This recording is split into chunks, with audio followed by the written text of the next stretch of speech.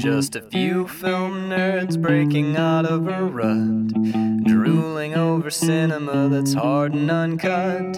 Stick us in your ear, thrill to this month's picks, and come and listen in, we're measuring flicks. When you open Patreon to write a new post, the text field comes preloaded with encouragement to get creatives up and going.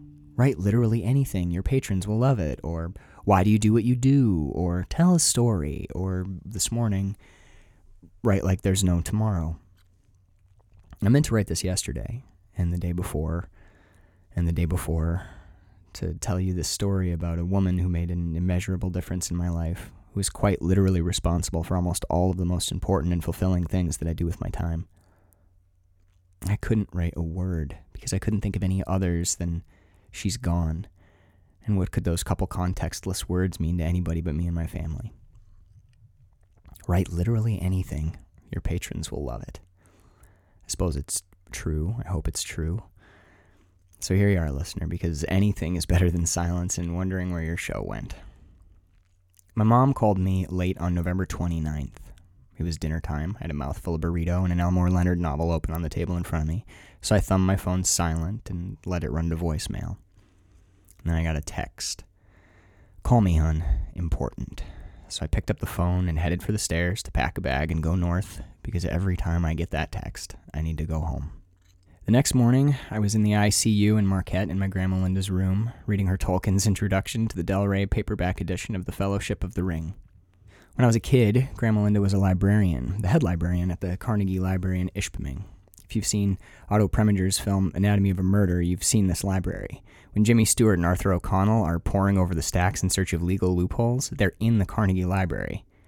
It's always strange to see Jimmy Stewart walking around on the gorgeous glass-floored, lofted level where I spent dozens, if not hundreds, of hours reading Calvin and Hobbes, The Three Investigators, The Boxcar Children, The Magic Treehouse, and so many others, and so much more when I was young.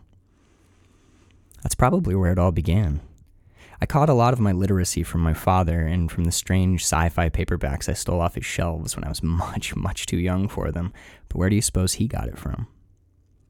Grandma's life was reading. She read voraciously, so voraciously that when people describe themselves to me as big readers, I can't help a skeptical eyebrow. A few years back, I started keeping track of every book I read in any given year, a record of my reading list. I got the idea from Grandma Linda, who'd been keeping records of her reading for years. The first year I kept track, I read 58 books. I'd read in On Writing that Stephen King, the gold standard reader, read between 60 and 70 books a year. I wasn't too far off of that and felt pretty good.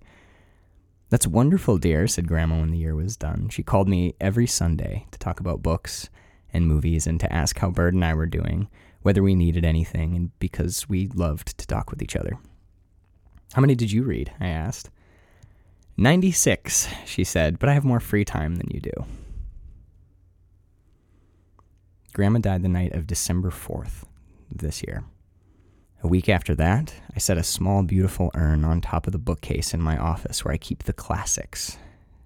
Grandma's urn is nestled between two stacked pillars of books. There is no free space anywhere in this room.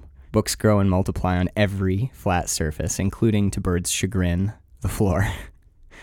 I think Grandma would like the books around her.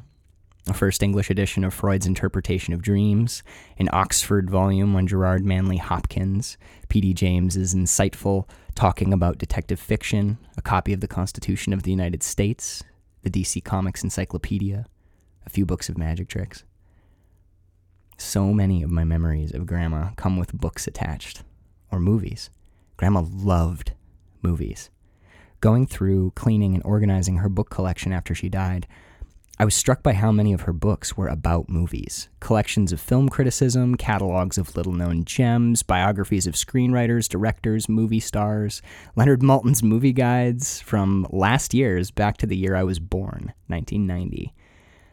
Remembering the hours I spent reading Maltin's haiku-like musings on everything from Seven Samurai to The Toxic Avenger, all of this Maltin reading done at Grandma Linda's house, I wonder if I found the seed that led me to these microphones on my desk and measuring flicks, and to all of you. It was Grandma who called to tell me that a company called Criterion was starting a streaming service. It was Grandma who called Dad and got him to buy me a discounted charter membership for my birthday that year, a membership I will keep until the unexpected solar flares someday wipe all technology from the table of the world. It was with Grandma Linda that I first saw North by Northwest and Vertigo. She loved Kurosawa, and she loved Bergman. She loved the spectacle of new movies, but detected some of the inevitable loss of depth that comes from too intent a focus on the sparkle and spectacle. Grandma loved westerns and musicals and mysteries. She hated horror films, but watched them when I was around. She loved the magic of the screen, and she understood the magic of imagination. She's gone. And yet, I don't know if I'll ever catch a clear-eyed and cogent picture of Grandma Linda in her totality to lay out plainly on a page or in a podcast. She's so monumental an element in my cosmogony. Trying to get it all and get it all right is like trying to type up a sentence that comprehensively explains Lao Tzu's Tao. Her influence on my life has been as inexorable and invisible as the levers of physics on the clockwork of our cosmos. I absorbed books and authors and genres and interests and ideas from her, symbolism and psychology and keen perspectives on history that she'd lived through, or keen insight into history she hadn't but had read and applied herself to understanding and context. It's impossible to know how many of the roots of my mind were planted from cuttings of hers, transplanted to me not via dogma but by simple exposure to the same minds and pages that had shaped and nourished her through her life. Shakespeare, Bradbury, the Bronte sisters, Emily Dickinson, biographies of everybody, histories of everywhere and everything. Carl Jung, Raymond Chandler. There are more than 1,400 books in my personal collection, many of them in the office where I'm reading this.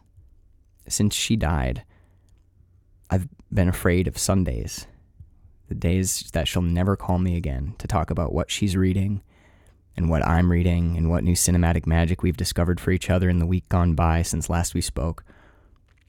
And then I look around at all these books, a lifetime of books ahead of me, and I see her everywhere in them. My ongoing conversation with Grandma Linda hasn't ended. It'll go on for the rest of my life. We just talk a little quieter now than we used to. Carl and I are taking the last few weeks of this year off of the podcast. I want a little more time to rest and process and recover. We're throwing out everything we had planned for the rest of Season 4 and starting Season 5 fresh in January. It's been a hard couple years personally and creatively for both of us. We're taking this chance to start fresh. Season 5 will begin in January 2022. New themes, new movies, still 2 a month in the main feed, 2 a month on Patreon. With Carl's blessing, the first month of Season 5 are some of Grandma Linda's favorites. After that, the show goes on. The conversation continues. Thank you all so much for being part of it. We'll see you next year at the movies.